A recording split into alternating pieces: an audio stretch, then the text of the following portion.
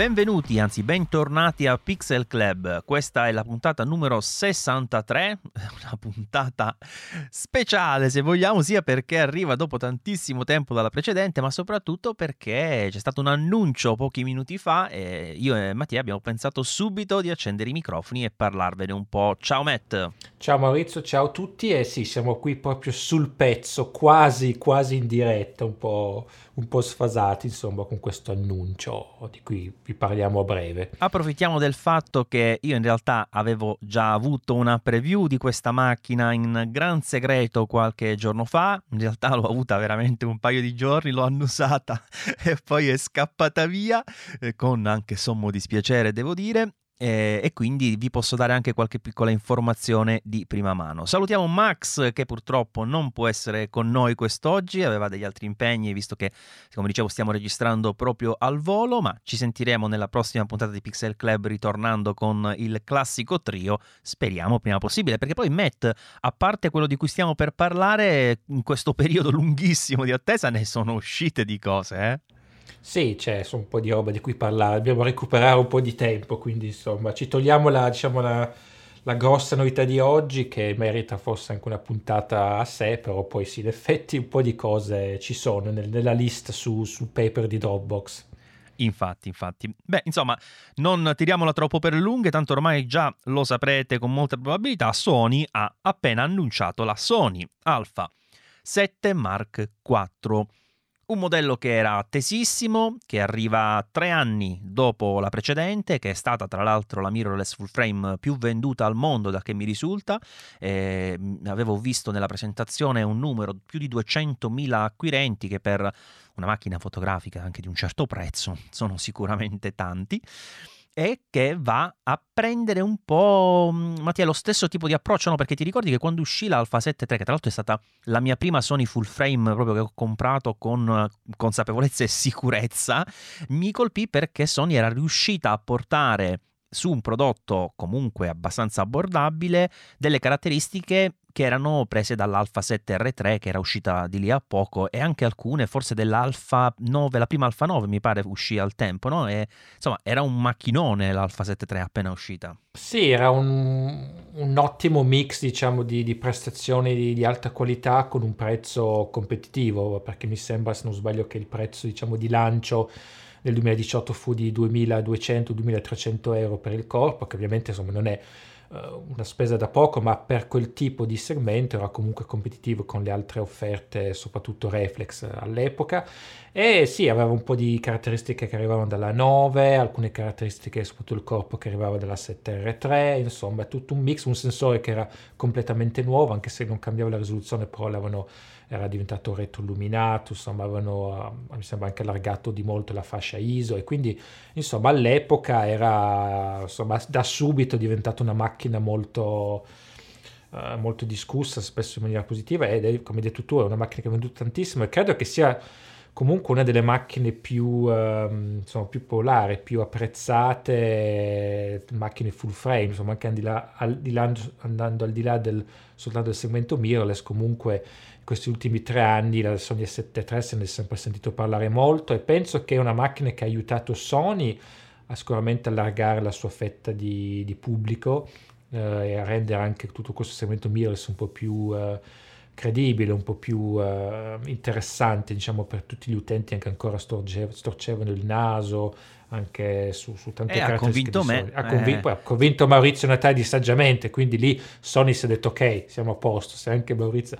No, però poi insomma comunque è una macchina che ancora oggi è molto ricercata e molto apprezzata, insomma, quindi sicuramente un grande successo. Quindi ovviamente il modello successivo aveva insomma un po' di cose da... insomma, non era un modello facile da presentare quello successivo, perché non devi deludere le aspettative per quanto riguarda il miglioramento. Insomma, comunque è stato... Però sì, la 7.3 sicuramente è una macchina che ha segnato un punto importante sia per Sony che per tutto il mercato mirrorless. E l'Alpha 7 Mark IV arriva portando migliorie veramente a 360 gradi. Tra le altre cose, come dicevo, si mantiene un po' lo stesso approccio, perché anche qui come successe al tempo, Sony ha preso alcune delle migliori caratteristiche che troviamo sulle sue top di gamma attuali, persino dalla Alpha 1, che è la assoluta top di gamma sia sul fronte fotografico che video. A partire dal corpo, il corpo è quello dell'Alpha 7S Mark III, in sostanza è un corpo dove c'è un'ergonomia più pronunciata, più generosa, il tasto REC in posizione comoda in alto, e poi lo schermo articolato, Matt, e questo lo aspettavano tantissimi, soprattutto i videografi, chiaramente, no? Sì, sì, ovviamente con ormai queste macchine penso che tutti i brand stanno dando insomma, sempre più importanza al video per tantissimi motivi, e quindi ovviamente lo schermo articolato insomma, è una soluzione che esiste da un sacco di tempo ma che viene sempre più richiesto. Ovviamente per chi fa solo fotografia in realtà magari non sempre la soluzione più apprezzata, però insomma alla fine è sicuramente un tipo di meccanismo che dà più flessibilità un po' a tutti, quindi Sony è stata una delle ultime forse alla fine a cedere Alla a tentazione, resistere, alle diciamo, richieste. esatto, però Sì. insomma c'è No, anche infatti quello. sull'Alpha 1 io per esempio lato fotografico spesso quando sono sul treppiedi apprezzo di più lo schermo inclinabile che non lo schermo completamente articolato, per dire. E quindi sì, capisco, lato fotografico ci può stare, lato video sicuramente è un vantaggio. E tra le altre cose, piccola chicca che vi dico, che quando dalle postazioni che ovviamente si trovano nel nuovo menu che qui arriva, c'è la possibilità di decidere che quando si richiude lo schermo la macchina possa andare per esempio in stand-by o spegnersi e accendersi quando si riapre lo schermo. È opzionale, ma insomma sicuramente è una cosa interessante. Altra cosa che vi dico subito, anche se non è strettamente correlata a questo, ma me l'ha fatto venire in mente, è che hanno messo, Mattia, quella sorta di sistema per coprire il sensore in pratica, no? Con la tendina, un po' alla Canon in sostanza. Un po', sì, un po' copia e incolla dalla Canon EOS R, diciamo. Sì, praticamente quando c'è, questa è un'opzione sempre che si può attivare, quando spegni la fotocamera, la tendina meccanica scende e copre il sensore. Diciamo, l'idea è che quando cambi obiettivo, insomma, non rischi magari di sporcare il sensore. Poi in realtà su questa soluzione so che alcuni sono un po' contrari perché dicono che se poi c'è polvere che va sul meccanismo di apertura e chiusura delle tendine può poi provocare dei danni alle tendine. Insomma, c'è un po' due Sì, ma opinioni perché poi una cosa contrastanti. che molti non considerano, e che ho detto qualche volta in un video, non so in quale, è che il sensore è più resistente della tendina, proprio come elemento di elettronica, è molto più robusto, il sensore è duro, non è una cosa che tu la tocchi e si può rovinare, mentre invece la tendina sì, infatti quando lo attivi c'è un warning bello grosso che ti dice attenzione sia al discorso polvere, ma anche proprio a non mettere per esempio le dita sulla tendina, perché Sì, effettivamente quella è piuttosto delicata. delicato. Corpo tropicalizzato, corpo che tra l'altro, una curiosità, non ha più la ghiera della compensazione con le scritte stampate. C'è sempre la ghiera, però adesso è completamente personalizzabile. Di base in realtà fa la stessa cosa, ma si aggiunge alle tre che sono già presenti per essere completamente personalizzata dalle impostazioni, quindi per avere un controllo su un quarto parametro praticamente direttamente dai controlli manuali, insomma. Altra novità, Matt, rimanendo un po' all'esterno, la slitta, anche qui arriva la slitta digitale, quella con il multi-interface, insomma, no? Sì, quello con l'audio digitale, insomma, quindi con i microfoni compatibili, che credo li faccia solo Sony al momento, registri un audio, diciamo, che è digitale già in partenza dal microfono, insomma, quindi con qualità superiore. Almeno io poi non ho mai avuto la possibilità di confrontarli, di capire veramente quanto si guadagna, però comunque una cosa che questo avevano già introdotto, forse con la 7R Mark IV, non mi ricordo più, e da Sì, lì sì, mi poi sembra proprio lei. l'hanno Mm-mm. poi messa un po' su tutte le macchine che sono arrivate dopo. Guarda, io credo di averli tutti i microfoni digitali perché ho quello piccolino che uso sulla Alpha 7 III, scusami, sull'Alpha 7C, che è soltanto proprio lo shotgun piccolino, che la qualità però onestamente non è un granché, ma proprio del microfono in sé, però è pratico perché è piccolissimo e quando lo attacchi, come al solito, essendo digitale, non devi passare cavi, quindi per quello lo tengo sempre lì. Ho quello wireless che trovo molto utile sulle Sony, veramente lo attacchi in un secondo il ricevitore e via. E poi sull'Alpha 7S III utilizzo sempre quello XLR, lì ha anche il vantaggio di supportare dei canali aggiuntivi, cioè la line in più 2 XLR, tutti i controlli manuali, in più la possibilità che c'è adesso nell'Alpha 7 IV di decidere come gestire i canali, cioè dove registrare quale traccia, su tutte delle 4 che puoi gestire, cosa mandare in output eventualmente via HDMI, insomma c'è comunque un bel passo in avanti anche da quel punto di vista. Ultima particolarità, se vogliamo, del corpo macchina, a parte poi le connessioni e le memorie, in realtà c'è altra roba, che adesso c'è un selettore fisico per alternare i modi foto, video e slow and quick che sta sotto i modi di scatto. Una roba tipo quella della... ti ricordi la ZV-10, quella che è uscita da poco? Che ha il Sì, pulsantino? Tipo quello, però nella ZV-10, anche nella review l'avevo detto, il pulsantino non era comodo perché dovevi passare tra 3 stati, quindi dovevi premere 3 volte e poi avevi il problema che non sapevi in che stato stavi, perché chiaramente non lo vedevi, è un pulsante elettronico. Invece qui hai proprio lo switchino, quindi c'è l'icona anche a macchina spenta, sai in quale stato stai, cambi rapidamente e puoi cambiare, ovviamente puoi diciamo separare le impostazioni tra una modalità all'altra, quindi assolutamente comodo.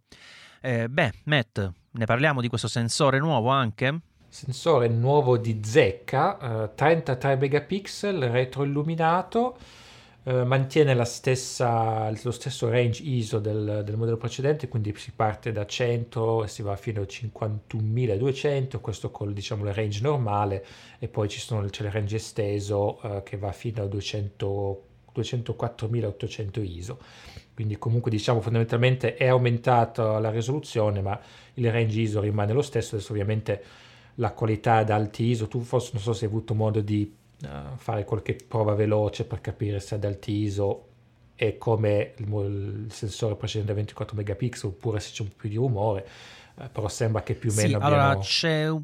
è molto simile secondo me come approccio generale, sicuramente essendoci più megapixel il rumore è un po' più fino e sai che questo ti porta a un piccolo vantaggio.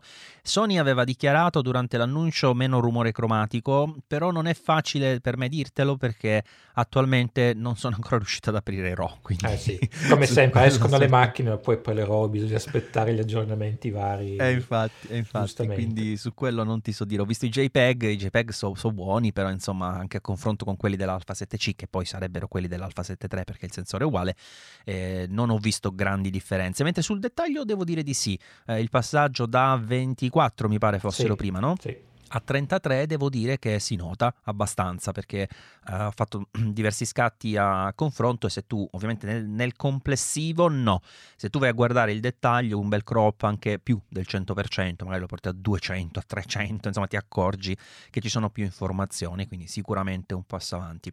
Poi anche devo dire sul discorso stabilizzazione c'è stato un piccolo incremento perché si parla di 5,5 stop, ma io non ho visto veramente nulla di nuovo, ho fatto un confronto proprio 1 a 1 nelle stesse condizioni, più che altro lato video proprio per vederlo in continuità. E a me sembra sostanzialmente uguale. Giusto qua c'è l'active mode che nella 7.3 forse non c'era, no? No, non c'era. Quindi abbiamo un crop opzionale che può ampliare la resa della stabilizzazione, che poi a me non è che faccia impazzire, anche quello. Non ha, sulla stabilizzazione Sony, non lo so, non ha mai proprio brillato moltissimo. Non so se sei d'accordo. No, anche perché adesso stavo proprio guardando in questo momento sul rating, diciamo, il rating ufficiale, quello di CIPA, appunto 5.5 stop, come hai detto tu, la Alpha 7.3 era 5 stop, quindi stiamo parlando di mezzo stop di miglioramento che non so quanto si traduca poi diciamo, nell'utilizzo reale. E comunque il 5.5 stop c'è da un po', nel senso anche la 7R4 mi sembra e la 1 hanno quel rating lì. Quindi diciamo che sì, più o meno Sony è un po' ferma forse a quel livello lì con la stabilizzazione, ovviamente poi insomma, quando con più tempo si potranno fare prove anche più approfondite, però sì, rispetto magari soprattutto a Panasonic, che secondo me con le sue full frame ha fatto un lavoro migliore, sì, Sony forse su questo lato qua è ancora un po' ferma, però c'è anche da dire che poi chi fa video con tutto il discorso di gimbal e quant'altro, forse non, magari una cosa qui non danno meno priorità. Poi tra l'altro io avevo visto, non so se anche la 7.4 ha questa possibilità, io avevo visto un po' di video quando era uscita forse la 7S3, dove c'è questo tizio che faceva vedere che praticamente tenevi la stabilizzazione spenta, però la macchina salvava nei metadati del file video comunque tutte le informazioni registrate dal sensore, dal girosensor, non so come si dice in italiano, Sì, giroscopio. giroscopio. E quindi poi usando un software di Sony che si chiama Catalyst, se non sbaglio, praticamente quel software lui legge questi dati del giroscopio e stabilizza in post. E ha fatto vedere dei risultati abbastanza impressionanti. Addirittura Sì, lui sì, sì. diceva che era meglio non utilizzare la stabilizzazione sul sensore della macchina, ma usare questo metodo, stabilizzare in post, e insomma anche delle cose, insomma, correndo con dei movimenti abbastanza difficili da attenuare. I risultati erano veramente impressionanti, quindi non so, forse addirittura per chi fa video una soluzione del genere fosse più utile che non usare la Lo stabilizzazione sai sul qual è l'unico sensore. problema? Che questo sistema, che io non ho ancora avuto modo di provare per un motivo che adesso ti spiego, in realtà ha un limite proprio nella gestione dei file. Ti spiego cosa intendo. Cioè funziona solo con alcuni tipi di compressione. Con quelle che utilizzo io di solito ogni volta poi penso, vabbè, stabilizzo dopo con Catalyst Browser, poi lo apro e non funziona perché funziona solo con alcune delle codifiche, ora non ricordo esattamente quali, quindi con i video che ho fatto comunque non sono riuscito a provarlo, però direi che al 99,9% c'è questa modalità perché credo ci sia addirittura anche nella Alpha 7C, per dire, che da quando c'è stata la prima, poi su tutte Su c'è stata tutte, questa sì. modalità. Quindi credo che anche lì. Forse una cosa che se riescono a migliorare, rendere tutti i tipi di file compatibili, forse in effetti potrebbe essere una soluzione più interessante, perché la stabilizzazione sul sensore comunque sappiamo che ha tanti limiti, anche per il discorso se usi un grandangolare e poi proprio problemi di prospettiva, insomma comunque ci sono anche, vuol dire, anche Olympus, che è diciamo il fiore all'occhiello della stabilizzazione, comunque lato video qualche limite ce l'ha pure Olympus. Certo. No, dico, parlando di file video e compressioni, da quello che ho capito questa 7.4 è un po' una 7S3, eh, una sorellina, anzi se non Sì, sì, sì. sorella alla pari quasi. Sì, sì, in realtà è alla pari in termini di formati, nel senso che mancano alcuni frame rate, adesso entriamo più nel dettaglio, però ha sicuramente segnato un salto avanti rispetto all'Alpha 7.3 enorme, perché se ti ricordi l'Alpha 7.3 alla fine lato video è stata molto apprezzata perché era comodo da usare, il prezzo giusto, tante cose insomma che al tempo per una mirrorless di quel calibro erano ottime, però avevamo delle codifiche minime, insomma, formati a bassa efficienza, solo il long hop, solo il 420 8 bit, insomma, ovviamente aveva tanti limiti da quel punto di vista, no? Tant'è che nessuno alla fine usava la Alpha 7.3 per fare video con, per esempio, i profili avanzati flat, no? Perché poi le immagini si spappolavano quando andavi a fare la color, se partivi da un S-Log2, S-Log3. Infatti molte persone, me compreso, quelle macchine le usano per lo più con l'HLG perché è quello che ti dà un file con una buona gamma dinamica e che è già praticamente pronto da lavorare, non ci devi smaneggiare troppo e gli 8 bit reggono.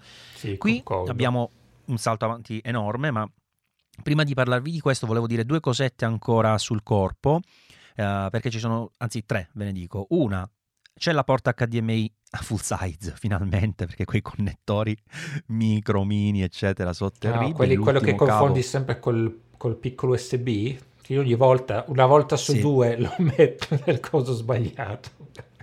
No, per non parlare del fatto che l'ultimo cavo l'ho rotto ieri, Ah, beh. veramente, di questa cosa, sì, perché sono veramente, il connettore è piccolissimo e poi non so se sono i cavi che compro io, ma veramente delicatissimo, cioè basta che lo pieghi e si spezza qualcosa all'interno e poi non funziona più anche se lo rimetti dritto. Quindi c'è l'HDMI full size, il resto delle porte non cambiano, però c'è una novità perché la USB-C adesso è di nuova generazione, 3.2 generazione 2, 10 gigabit, e ha due o tre cose nuove importanti perché supporta intanto vabbè, l'alimentazione al solito, supporta la ricarica la ricarica, supporta gli adattatori gigabit Ethernet, quindi abbiamo la possibilità di utilizzare una rete LAN fisica e in più abbiamo la possibilità di avere lo streaming diretto collegato al computer, streaming che però in 4K si fa solo a 15 fotogrammi al secondo, infatti secondo me potevano evitarselo perché Sì. c'è che vai a fare, cioè, si va a Sì, vabbè, scatti. poi chi è che fa streaming in 4K? Cioè, a parte Coldplay Infatti. su YouTube, per dire, non è che... Quindi, siccome il E Full infatti HD... abbiamo il Full HD che arriva a 60 fotogrammi al secondo, quindi va assolutamente bene. Tra l'altro veicola anche l'audio, persino quello digitale, eventualmente collegato alla slitta multi-interface, quindi molto versatile. Quindi da scusa, in quel punto di sostanza vuol vista. dire che la 7.4 la puoi usare come una banale webcam, nel senso che la colleghi al computer con Esatto. il cavo USB, vai su Facebook o YouTube, selezioni la sorgente, sei a posto, cioè non serve un software in più per farla dialogare, cioè Esatto, zero sbattimento e funziona benissimo. A me avevano detto che siccome ho avuto una macchina di iperproduzione che quella cosa avrebbe funzionato nì, e invece l'ho provata proprio immediato, ha funzionato tutto, ha retto anche parecchio. Ovviamente qui non l'abbiamo detto, ma abbiamo il nuovo sistema anche per quanto riguarda la dissipazione del calore passivo, cioè non c'è ventole ma come nelle ultime Sony, quindi riscalda ma tiene benissimo anche durate lunghe, non c'è un limite di registrazione video. E stavo dicendo l'altra cosa per quanto riguarda la fisicità insomma del corpo è che abbiamo adesso dei due slot di memoria, il primo di tipo multiplo, insomma come si chiamano questi che stanno facendo di recente, che supportano anche le ibrido, CF non so, Express, ibrido, ibrido. bravo, ibrido. Sì. Supporta anche Quindi le sì, CF c'è Express, sì, quelle più piccole, cos'è, il tipo tipo A, sì, che costano esatto. un sacco. Io ho guardato stamattina i prezzi, costano un sacco di soldi. Cioè sono Sì, molto più veloci, tantissimo. ma costano un sacco E di tra soldi. l'altro costa tanto pure il lettore. Io ho preso quella da 80 giga il lettore quando ho comprato l'Alpha 1 perché me l'hanno un po' messa nel bundle e allora l'ho presa anche per sfruttare meglio le potenzialità della macchina. Ma sì, cioè sono ancora proibitive. Però bene che Sony continui a metterle un po' dovunque, anche in fascia più economica, tra virgolette, perché ci dà la possibilità di sperare che questo formato si distribuisca meglio. Cioè, forse il problema qui è anche che io credo di aver visto per il momento queste memorie solo da Sony. Non mi Eh, pare di aver visto i vari SanDisk e no, via. no, perché è veramente una roba molto. Penso che cioè, Sony stessa ha lanciato questa cosa qua con la 7S3, no? Era la prima macchina che Sì, usavo così, quindi sì, è proprio nuovo nuovo.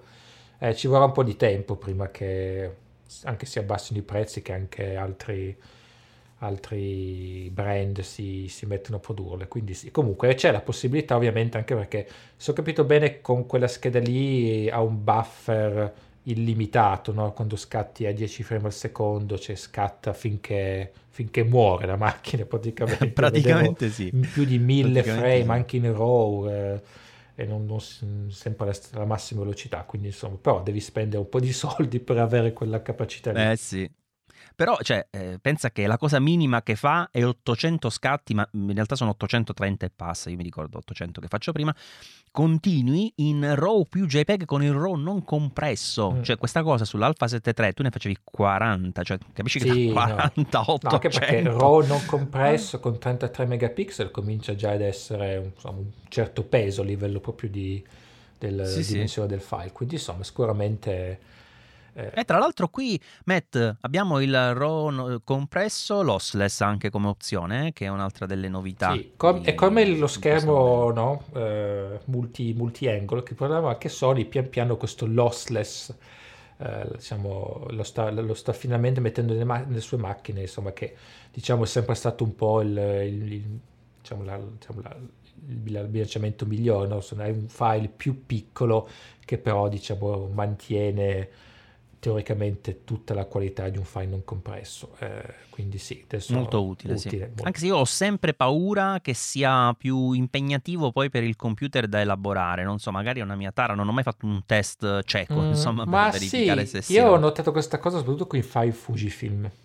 Mi ricordavo che una differenza abbastanza impegnativa, però col file Fujifilm c'è anche il discorso dell'X-Trans, quindi una demosaicizzazione diversa, insomma. Però sì, in effetti sì, potrebbe anche essere, insomma, puoi fare delle prove comunque. Sì, sì, sì. E poi per completare il discorso connettività, c'è anche il Wi-Fi dual band a 5 GHz. È una cosa molto interessante, che è vero questa non sono riuscito a provarla per mancanza di tempo, è che c'è la possibilità adesso di agganciarsi, questa è una delle nostre lotte continue sul discorso della funzionalità wireless, questa si aggancia a un access point, quindi hai tranquillamente la tua rete di casa, dello studio, lui si attacca, te la preconfiguri e puoi anche configurare il caricamento FTP anche wireless senza passare dallo smartphone, direttamente dalla tua access point. Quindi tu fai le foto e Le manda, e mando in manda automatico. in FTP. Insomma, veramente un passo avanti in termini di flessibilità e potenzialità da questo punto di vista abbastanza importante. E Due cosette prima di passare all'autofocus, poi ce ne parli un po' tu. Hanno messo, per quanto riguarda il display, non l'abbiamo detto, un miglioramento anche della risoluzione, seppure non sia tanto, perché si parla di 1,03 milioni di punti adesso. I precedenti erano più o meno simili, mi pare 900 e Sì. qualcosa, 900.000, insomma, non era una grande differenza, però si nota, Sì, sì, si nota. Beh, io, si nota io molto. trovo sempre Sì. sogni un po' con le braccine corte quando si arriva alla risoluzione dell'LCD. Cioè, Nikon sulla Z6 ti mette più di 2 milioni di punti e invece qua è sempre 1 milione di punti. Però una cosa che ti volevo chiedere, non so se hai avuto modo di controllarla.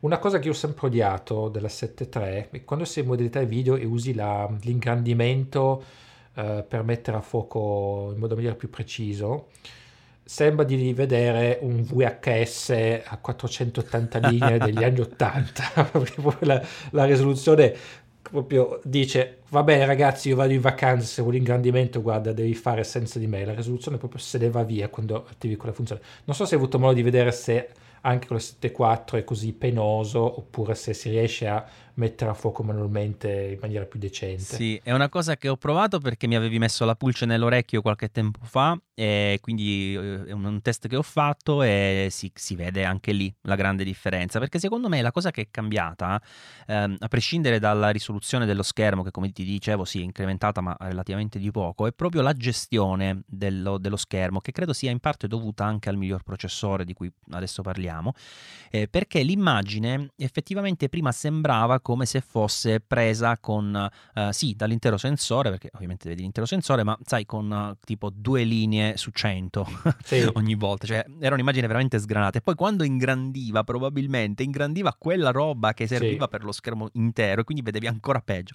Qui invece c'è una qualità proprio dell'immagine vistosamente superiore e quando ingrandisci, ingrandisce davvero, cioè vedi esattamente come se stai guardando la parte centrale dell'immagine ingrandita, non vedi la miniatura ingrandita, quindi assolutamente un passo avanti anche No, da questo infatti, punto e di le volte vista. che facevo i miei test di comparazione con altre macchine, dovevo mettere a fuoco in modalità foto e poi passare in modalità video, perché se no non ce la facevo proprio. Cioè, tornavo a casa e mi ritrovavo delle immagini sfocate, perché non si... Quindi no, meno male che hanno anche queste piccole cose, ma che poi sul lato pratico ti danno fastidio, se non sono fatte Boh, mi hai bene. fatto venire il dubbio se ho provato, perché in modalità video era diverso, perché io credo di aver provato in modalità foto, ma mi stai facendo venire il dubbio. Ah, beh no, in modalità foto non c'è problema con la 7.3. Ah, In allora modalità vedi che video. magari invece è anche la stessa cosa. Eh, No, no, ho fatto la prova, credo, in modalità foto. Devo ricontrollare, ma credo di aver fatto in modalità foto. Solo che avevo fatto un video, solo che adesso non ho più la macchina, quindi vabbè, non poi posso eventualmente ve lo rifarlo. racconteremo nella prossima puntata. Allora, continua il Infatti. mistero dell'ingrandimento.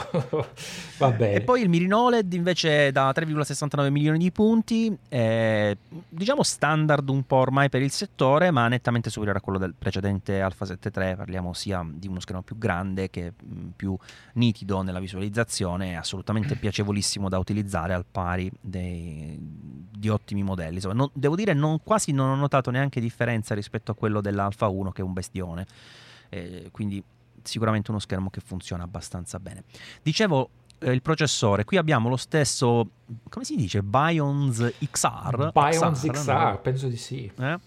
Dell'Alpha 1 e dell'Alpha 7S3, che mi sono segnato questo appunto, che mi dicevano durante l'annuncio, mi è rimasto impresso, 8 volte più veloce di quello dell'Alpha 7 III, quindi sicuramente abbastanza importante come salto di qualità. E insieme a questo arriva anche un sistema DAF che qui allora bisogna un po' capire, perché in teoria è quello dell'Alpha 1, no? Matt, perché mi pare che pure l'Alpha 1 avesse 759 punti Sì, AF per rilevamento di fase. sì. Eh, però tu mi dicevi giustamente che su Alpha 1, così come sulla serie Alpha 9, c'è una verifica del fuoco più volte al secondo, no? Perché per il sensore stacked Sì, forse? allora che poi questi sono dati che Sony ha sempre solo comunicato per la 1 e per la serie 9, quindi delle altre macchine non so se l'ha mai detto, però praticamente la 1 so che fa i calcoli sono 120 volte al secondo, sia per il tracking AF che per anche il cambio di esposizione. La 9 è la metà, quindi 60 volte al secondo. Quindi l'S74 non so se vi hanno dato questi dati A durante... me hanno detto che era rispetto all'Alfa 9 faceva, cioè che l'Alfa 9.2 era 3 volte più veloce nel Ok, calcolo di quindi se fuoco. l'Alfa 9.2 fa 60 volte al secondo, la 7.4 dovrebbe fare 20 volte al secondo, no? Insomma, se la Sì. matematica non ero tanto bravo in matematica quando andavo a scuola, però forse questo calcolo ci arrivo. Comunque sì, da quello che ho visto anch'io, i punti di messa a fuoco sono gli stessi, anche diciamo gli algoritmo, il machine learning per quanto riguarda il tracking, il rilevamento dell'occhio sono più o meno diciamo quelli della 1, però la 1 ha una potenza di calcolo per la messa a fuoco molto superiore, quindi sicuramente poi differenze di risultati ci sono. Tra l'altro, quello che invece ho letto è che l'IF funziona sia per gli animali che anche per gli uccelli, no? Che è una cosa che sulla 7.3 di sicuro non c'è, Sì. sia per foto che per video, da quello che ho capito. Sì, continuo sia in foto che per il video, anche per gli uccelli. E c'è anche il touch tracking che Sì. non c'era al tempo dell'Alpha 7.3. Sta cosa del video anche per gli animali e gli uccelli mi sa che è una prima volta, perché se non sbaglio neanche la 1 può fare un tracking degli occhi di animali in modalità video. Adesso non vorrei dire una stupidata, ma Sì, mi sembra proprio eh, di sì, ma tra l'altro io poi qui a questo punto spero che alcune cose arrivino anche sull'Alpha 1, perché via per dirti c'è firmware, una sì, novità. sì, direi di Eh sì. sì, perché c'è una novità tra l'altro qui che a me è piaciuta moltissimo, anzi due novità che mi sono piaciute moltissimo. La prima è il Focus Map, che in pratica è una sorta di assistenza alla messa a fuoco, tipo focus picking in sostanza, no? Sì, Però cosa fa? A differenza del focus picking che ti fa, insomma, ti evidenzia i contorni col colore, come vuoi, eccetera, eccetera, questo qui ti lascia, diciamo, visibile solo la parte che è effettivamente a fuoco della scena, mentre evidenzia con l'azzurro le zone in back focus, diciamo sullo sfondo, sfocate, e di rosso quelle che stanno invece frontalmente rispetto al punto di messa a fuoco. Che è un po' strano perché lo fa con dei quadrettoni abbastanza vistosi, cioè non è una roba veramente minuziosa, cioè questi quadrettoni sono tipo in sovraimpressione un po' sbiaditi, un po' come un'opacità, diciamo, leggera, e quindi ti fa un po' perdere la sensazione di quello che stai inquadrando, che rende la cosa un po' più complicata. Però è molto sensibile, più sensibile secondo me del focus picking, e infatti se ci prendi la mano riesce ad essere davvero preciso, però non è facile. Devo dire che spesso proprio saltavo il punto mm, di arrivo, con tutto che sapevo, provavo prima dove dovevo arrivare, ma saltavo comunque perché boom, ti arriva proprio di colpo poi quando è a fuoco. E una cosa ancora più interessante secondo me è che hanno inserito una roba, Matt, non so se l'hai vista nell'annuncio, la compensazione del focus breathing. ah sì, ok, Questa è una cosa bellissima perché tra l'altro Sony negli ultimi 2 anni ha presentato una serie di obiettivi della serie G-Master, scusate la ripetizione di serie, dei fissi in particolare, molto buoni come il 3518, scusate, il 3514, il 5012, che però soffrono di focus breathing. Quindi lato video, per esempio, molte persone continuano ad utilizzare il 3518 perché aveva di meno questo difetto qui, che è quella roba, insomma, che quando cambiate il punto di messa a fuoco si nota anche una differenza nell'angolo di campo, come se fate uno sì, zoom. c'è un piccolo zoomino in avanti o indietro, sì, che è un po' un problema che hanno tantissime ottiche fotografiche rispetto invece alle ottiche cinema, che da questo punto di vista sono perfette. Esatto. Allora, cosa fa questa compensazione del focus breathing? Quando tu la attivi, ovviamente ci deve essere una lente Sony, nel senso una lente che ha questo difetto ed è codificata, insomma loro la leggono e sanno come reagisce. Lui fa praticamente un crop perché va a compensare il massimo dislivello, insomma, tra il fuoco all'infinito e il fuoco che c'è vicino, quindi perdi un po', insomma, nella qualità di immagine chiaramente, però poi l'angolo di campo rimane costante mentre tu cambi il fuoco. E la cosa interessante, a parte che funziona bene, è che io all'inizio ho pensato, vabbè, ha fatto il crop, siamo bravi tutti. In realtà no, perché se ci pensi, il crop a te sembra che rimanga uguale, ma in realtà lui lo cambia, perché se c'è un cambio di fuoco dal primo piano allo sfondo, l'angolo di campo varia progressivamente, quindi se a te il crop rimane uguale vuol dire che lui sa come cambia e lo adatta il crop ogni volta che si avvicina all'immagine, quindi diciamo, Sì, sì, una roba sì. abbastanza complessa da fare, abbastanza intelligente anche, e che funziona bene. Tra l'altro lo trovo molto interessante perché effettivamente mi fa riutilizzare anche lato video delle lenti che attualmente non stavo adoperando perché appunto per il discorso del focus breathing, quindi molto apprezzata questa cosa e spero veramente che la portino con un aggiornamento firmware anche su Alpha 7S3 Alpha 1 perché se lo Sì, ma meritano, cioè, insomma. beh sì, anche la 1 costa, Non ne insomma, devi parliamo. vendere un rene per comprarla, voglio dire, quindi qualche aggiornamento firmware se Io lo penso merita di di aver sicuro. venduto, Matt, qualcosa tipo 5 cose, cioè una cinepresa, 3 lenti, un La sacco di roba. macchina, hai Sì. ipotecato la casa. Sì, però devo Sì. dire che con quella mi sono un po' tranquillizzato perché cioè, ho messo proprio ordine, quasi tutto roba Sony adesso e sono più tranquillo anche nella gestione degli obiettivi. Prima avevo un macello, non sapevo mai che cavolo usare, adesso sono più in linea, insomma. Un'altra cosa che dicevamo della messa a fuoco, anzi non l'abbiamo detto ma va detto, è che aumenta sia la sensibilità diciamo nell'autofocus con gli obiettivi, teleobiettivi bui, tipo quelli che spesso li usi poi con gli adattatori, sì, i teleconverter e quindi vanno a perdere luminosità. E l'Alpha 7 III metteva a fuoco fino a F11, qui mette a fuoco fino a F22, quindi c'è uno stop in più. Infatti la sensibilità migliora di uno stop. Scusa, da F11 a F22 perché ho Due detto che è stop. uno stop? Due stop, sì. Due stop. Esatto. Invece migliora anche la sensibilità con poca luce che arriva a meno 4 EV, prima era a meno 3 EV, quindi un altro miglioramento anche da quel punto di vista. Sì, anche perché uno degli obiettivi, diciamo, di avifauna più usati è il 200-600, che chiude a 6.3 a 600 mm. Se ci metti il teleconverter, quello il 2x, vai oltre F11, quindi in effetti con la 7.3 diventava un po' un problema. Nel senso che mette a fuoco se sei in modalità singola, però se fai il tracking a 10 frame al secondo invece non ce la fa poi con un diaframma così chiuso. Quindi questa è una bella notizia, insomma, per chi fa questo genere fotografico.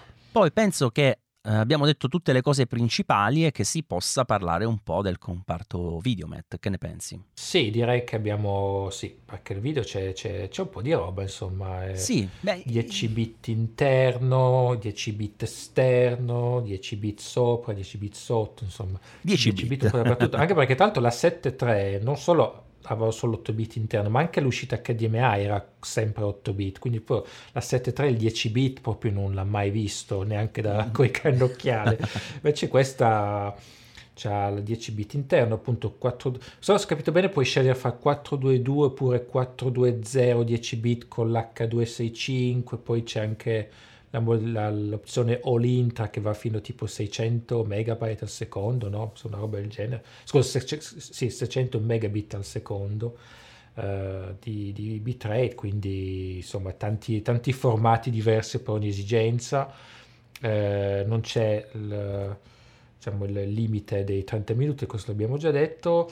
C'è Il Full anche il HD, formato HVC, l'HVC, sì, 422, quindi 420, quindi ovviamente anche rimane in quello, gli all-intra, insomma c'è di tutto, insomma alla fine è praticamente in termini di opzioni la stessa identica cosa che ti trovi sull'Alpha 7S Mark III da quel punto di vista, cioè il cambiamento che c'è qui, che poi ovviamente è inteso come limite, è che sul 4K è arrivato il 60 fotogrammi al secondo, o 50 chiaramente se lavoriamo in PAL, però c'è il crop, il classico crop Super 35.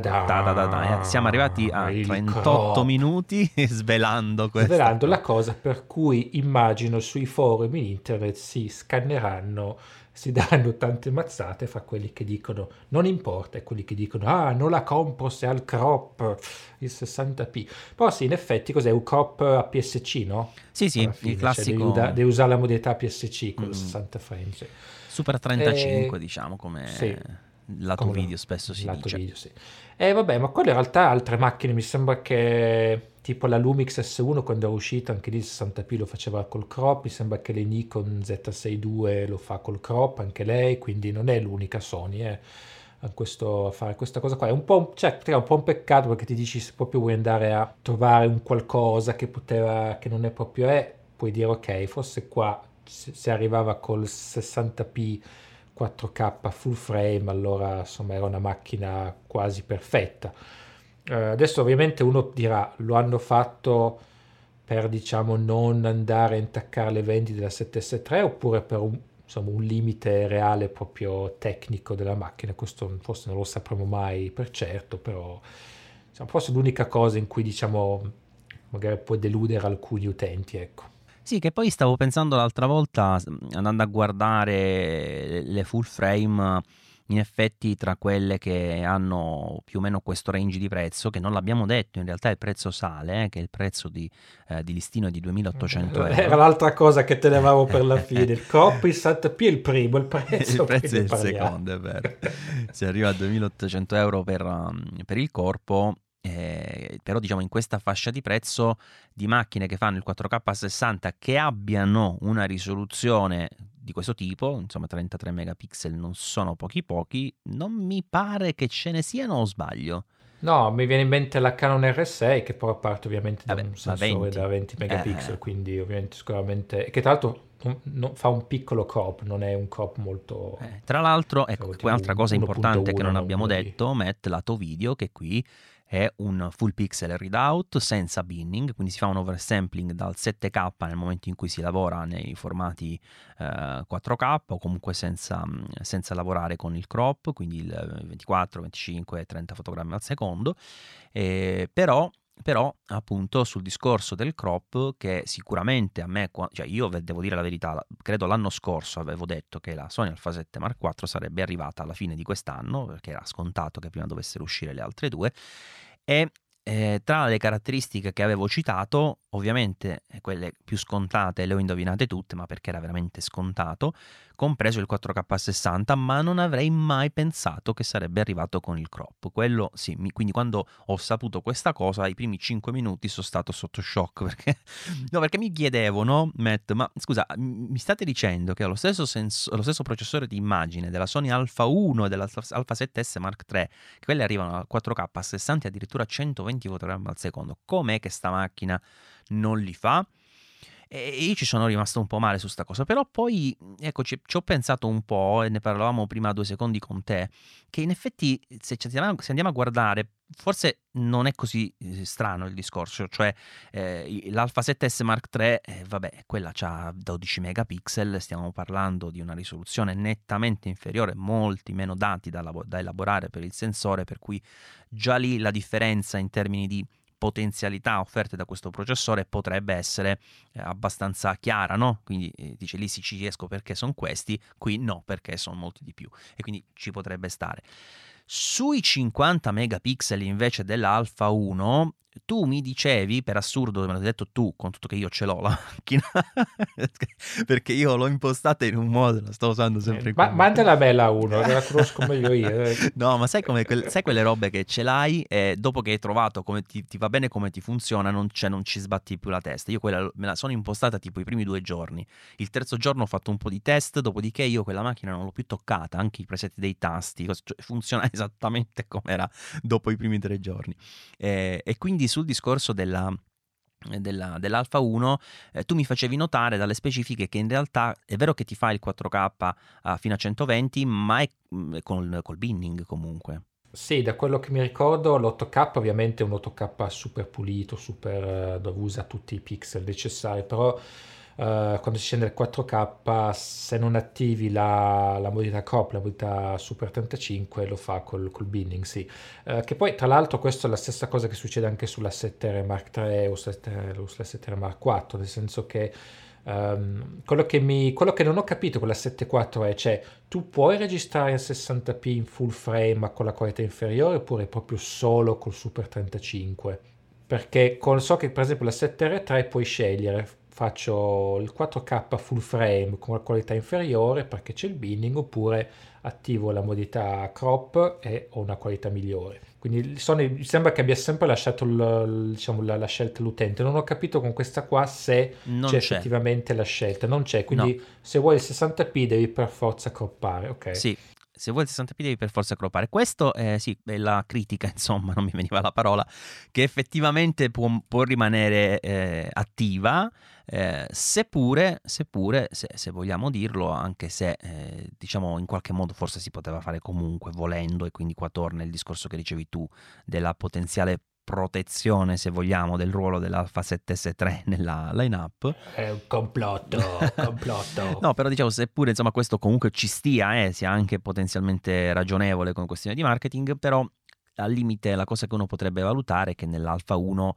come dicevo prima, c'è il sensore stacked, che significa che è vero che le informazioni sono molte di più, ma lui è anche molto più veloce da fornire al processore, e questo potrebbe rendere l'operazione quindi di binning potenzialmente più semplice, diciamo, e quindi Però la darti... 7R3, che è una macchina più vecchia, lo fa con 42 megapixel, ovviamente col binning, però lo fa anche in full frame. Tra l'altro, è un po' un peccato questa cosa, perché quando io ho provato la 7R3 e la 7R4, ho fatto un paragone video e ho proprio provato sia a 4K in modalità full frame che in modalità Super 35. Nonostante il Super 35 vedi una qualità un po' migliore, hai meno aliasing, meno rischio di moiré, queste cose qua, però la qualità in full frame della 7R4, della 7R3 non è così scadente.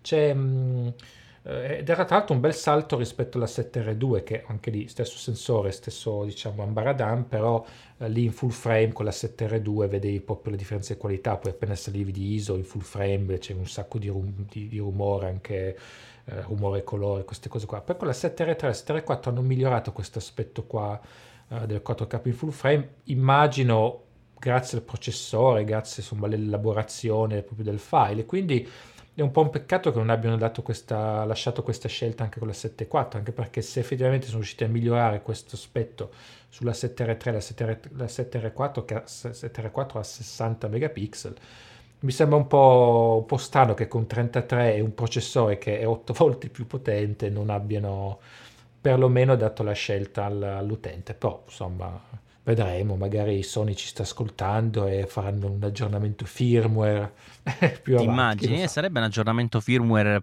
pesante, insomma, bello Sì, importante. ma va bene così, dai, insomma, tante cose, comunque tante cose interessanti questa macchina, mi sembra un bel upgrade rispetto al modello precedente. In effetti forse 2800 cominciano ad essere un po' tanti a livello di prezzo, anche se poi insomma diciamo le concorrenti tipo la R6 siamo più o meno lì se non sbaglio, quindi Sì, poi questa appena insomma uscita, con insomma. tutto quello che è successo negli ultimi anni insomma i prezzi sono un po' aumentati in tanti settori e insomma, può essere anche quella una conseguenza. Però sì, rispetto al prezzo della 7.3, che appunto mi sembra fosse 2002-2003 in euro, era $2000 netti, sicuramente questo ha un prezzo più elevato, però è così che ci dobbiamo fare. Speriamo che scenda un po' poi quando arrivano i prezzi street, magari qualche offerta, qualche cashback, queste cose qua. Certo, quello renderà sicuramente il tutto più appetibile, seppure con la carenza che c'è di chip, di forniture, eccetera, e Sì, la richiesta che sicuramente ci sarà su questa Alpha 7 Mark IV. Immagino che inizieremo a vedere le prime nel 2022. sì, ti hanno detto nella presentazione se prevedono di consegnarle, cioè se puoi effettivamente comprarle oppure la vedi lì e poi dici scusa, non ho i chip, quindi non può. Guarda, io ho già allertato chi di dovere, già da tempo, per la verità, da mesi fa, ho detto guarda, sappi che appena uscirà l'Alpha 7.4 mi devi mettere in prima linea tra i preordini. E mi pare che proprio adesso siano partiti, infatti proprio ora chiudiamo questo podcast e io cerco di ordinare la mia, perché comunque a me è piaciuta molto, devo dire, è una macchina che mi ha colpito parecchio e sicuramente avrei preferito avesse avuto un prezzo inferiore, sicuramente avrei preferito avere il 4K 60 senza crop, che poi alla fine, come abbiamo detto, sono le uniche due effettive criticità di questa macchina, che è poco, cioè Sì, poter dire che sono due critiche su tutto quanto non è tanta roba, insomma, ci sono macchine per cui puoi stare anni ad elencare i potenziali punti deboli, no? E qui in effetti sono davvero pochi. sì, ma sì, diciamo che poi ricordiamo che vabbè, c'è tanta gente che fa video, ma c'è anche tanta gente che fa più foto e quindi alla fine forse il 4K 60p non gli figherà più di tanto. Questa comunque sembra una macchina molto, molto competitiva su tanti aspetti, sono molto curioso di vedere com'è la qualità del nuovo sensore e anche e soprattutto quante migliorie poi al lato pratico ci sono per l'autofocus. Quello ti posso dire una cosa, rispetto all'Alpha 7C ho fatto una prova l'altro giorno in esterna con una ragazza in un campo, diciamo, che si muoveva, eccetera, eccetera. C'erano relativamente pochi elementi di disturbo perché non c'erano altre persone o altre cose che potessero in qualche modo attirare la camera. Però rispetto all'Alpha 7C ho notato due differenze ripeto, l'Alpha 7C la prendo come confronto intanto perché è quella che ho, non ho più l'Alpha 7 III da un po', e poi perché è sostanzialmente la stessa macchina.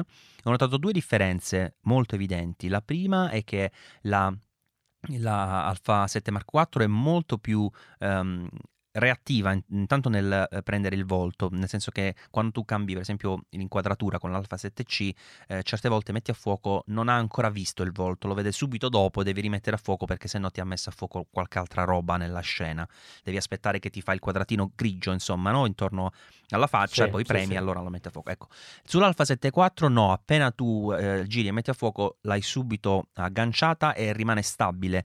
E poi un'altra cosa che non so se credo sia fatta di proposito, ma io l'ho evidenziato, cioè la vedo nettamente. È presente quando sei in una situazione in cui stai facendo uno scatto, e questo l'ho notato a casa facendo dei test, e sai già dove stai mettendo a fuoco, cioè è già in realtà la macchina con il fuoco al punto giusto, ma prima di scattare, se hai lo scatto che è a metà corsa, a metà fuoco, rimetti a fuoco nuovamente, no? Sì, sì. E allora con l'Alpha 7C e direi con tutte le altre Sony, ma anche in realtà in generale con le macchine fotografiche, anche se il fuoco è già lì, se tu rimetti a fuoco c'è un piccolo movimento, è presente, no?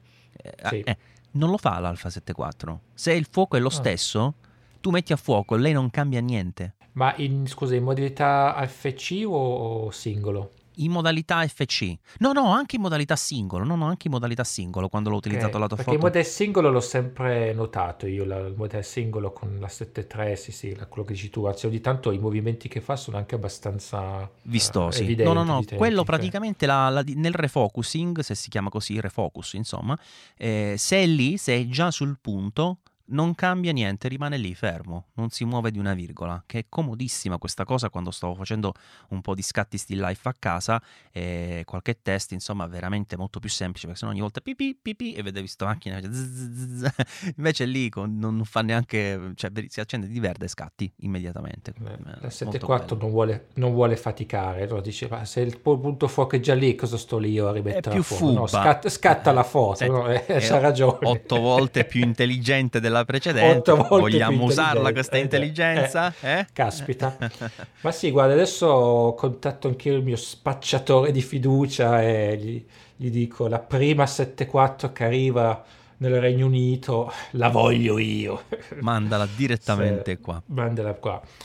Va Va bene, e bene. niente, poi avremo sicuramente modo di tornare. Io vi lascio nelle note di questo episodio un link all'anteprima che contestualmente ho fatto uscire su YouTube, e insomma prendetela con le pinze perché veramente l'ho usata, cioè, credetemi, è stato un tour de force, cioè la mattina il test ISO, qualche scatto di B-roll, pomeriggio test all'aperto, sera a casa, analisi dei contenuti, la mattina dopo, cioè veramente è stato, cioè, non ho respirato per riuscire in 2 giorni a provare tutto quello che ho potuto provare, che non è assolutamente tutto quello che c'è da 2 fare. giorni è poco, spero che te la rimandino poi con più calma. Mi sa che mi arriva prima Ok. quella che comprerò che non quella che mi rimanda. Anche se questa è un'arma molto pericolosa per quanto mi riguarda, perché io tutte le fotocamere di mio possesso non le ho mai recensite. Perché se no, ma guarda, capita anche a me, perché ce l'hai lì, non hai la deadline che devi rispedirla fra una settimana, fra 2 settimane, quindi prendi con calma. Poi ti arrivano altre cose in prova, E gli e devi dare poi c'hai priorità, il compleanno chiaramente. dello zio, e poi c'hai la cresima, e poi dopo 6 mesi dico, io ho comprato la Canon R6, ma non ho ancora scritto neanche una parola a riguardo. Sì. No, ma il problema in Così. realtà è proprio quello che dicevi tu delle deadline, perché per esempio finisco, cioè se fai conto mi arriva questa macchina mia, comprata da me, e giustamente non ho la deadline, nel mentre sicuramente uscirà un'altra fotocamera che mi manderà qualcuno, uscirà un altro obiettivo, uscirà un altro smartphone, uscirà un altro tablet, uscirà un altro computer, e sapendo che quella non hai l'urgenza di rimandarla indietro, ovviamente cioè, è normale che la metti ultima in scaletta, cioè è proprio fisiologico Sì. il discorso, quindi cioè, per certi versi spero che me la mandino in prova di nuovo, che non io la compro, perché se no mi dovrò proprio Sì. forzare facendo finta che non sia mia, non personalizzo neanche i tasti funzione fino a quando non pubblico la recensione, così mi fisso una deadline virtuale per riuscire a farcela. Sì, poi tu hai tutta anche la roba Apple che recensisci, quindi insomma in effetti è... Sì, un No, macello. però ti capisco, Comunque, se la 1 è lì che non la usi, tu mandala qua e la faccio lavorare un po'. No, la uso Poverina sempre. che sta lì. No, guarda che hai frainteso, la uso sempre, che non spippolo mai tra le impostazioni. Mi sono trovato le mie all'inizio e basta, quindi è sempre operativa, poverina, perché in realtà è la macchina che utilizzo cioè in realtà è l'unica macchina che utilizzo attualmente, perché ho poverina bloccata l'Alpha 7S3, perché una volta che la metti nel cage con il microfono XLR, il cavo collegato al monitor sul treppiedi con il supportino, il braccio per il microfono, e chi la tocca più? Cioè mi dispiace toglierla da là ogni volta, e quindi quella 7S3 praticamente è morta sul cavalletto per fare due volate per alla fine i video di YouTube, cioè che è veramente un peccato assurdo per quella macchina. E infatti c'è chi usa la Red per i video di YouTube, quindi non è che proprio sì, sono in buona compagnia, ecco, quello sicuramente. Però ecco, vorrei liberarla da quel cage e metterci all'interno l'Alpha 7C, che già secondo me per YouTube va benissimo, o al limite l'Alpha, perché poi alla fine io i video li faccio a 24 fotogrammi al secondo, con 100 non li fai a ISO. 60 fotogrammi al secondo? Ma come? Ma Non come mi piace, fai? ma non mi- ma se- Nel 2021 60 frame al secondo, Maurizio, è 60, tutto deve essere a 60. Ma a me Anche se siamo in palla. Ma a te piace? Tutto a A me dà 60. fastidio. No, io non lo uso mai. No, assolutamente, io faccio 25. Io quando un frame vedo in le più cose... del tuo. Hai visto, sei avanti. No, io quando vedo le cose a 60, no? Mi fa effetto telenovela Sì, degli è anni molto 90. televisivo. Sì, Molto sì, televisivo, molto no? televisivo, È strano perché a molti piace, cioè molti mi scrivono, ma perché non li fai a 60? Cioè io potrei farli tecnicamente a 120 con l'attrezzatura che ho. Non lo faccio per scelta, perché non mi piace il look proprio di quella... di No, quel sono tipo di d'accordo. prezzo. Mi piace neanche a me. Infatti trovo che poi cioè, è tutto più nitido perché ogni frame hai più frame per ogni secondo, quindi però non Sì, ma se stessi facendo tipo una gara automobilistica, magari la farei sì, a ci può 60. stare, sì. Esatto, ma se sto Sì, ma stai lì riprendendo a parlare davanti un prodotto, sì. o me che parlo, ma che cavolo me lo giro a 60? Perché mi devi Cioè, vedere i girati pori a della mia pelle. 120 frame al secondo. No, che poi che tra l'altro puoi montare a 60 frame al secondo è più insomma più impegnativo. Più impegnativo. Poi per carità, adesso che escono i nuovi MacBook Pro M1 Max, fai anche 500 frame al secondo, però voglio dire va. Matt, grazie per questa chiacchierata, spero che ai nostri ascoltatori questa puntata dedicata esclusivamente alla Sony Alpha 7 Mark IV sia piaciuta. E che dici, glielo mandiamo un salutino a Max, chissà se ci ha sentito, secondo me no, sì. Che quello è impegnatissimo di sti tempi. Ma noi lo sentiamo, Max, ci sei mancato. Piano piano, Max, così lui magari ci sente mentre è lì che sta lavorando, dice Max, lui si guarda attorno e dice ma chi è che mi sta parlando? No, comunque salutiamo Max, giustamente lui è impegnato, non ha potuto, però poi registreremo la prossima puntata normale un giorno o l'altro Club, perché veramente entro insomma il 2030, quello lo possiamo promettere, quello lo promettiamo sicuramente e ce la faremo, ce la possiamo fare. Grazie a tutti e alla prossima. Ciao ragazzi, a presto. Ciao.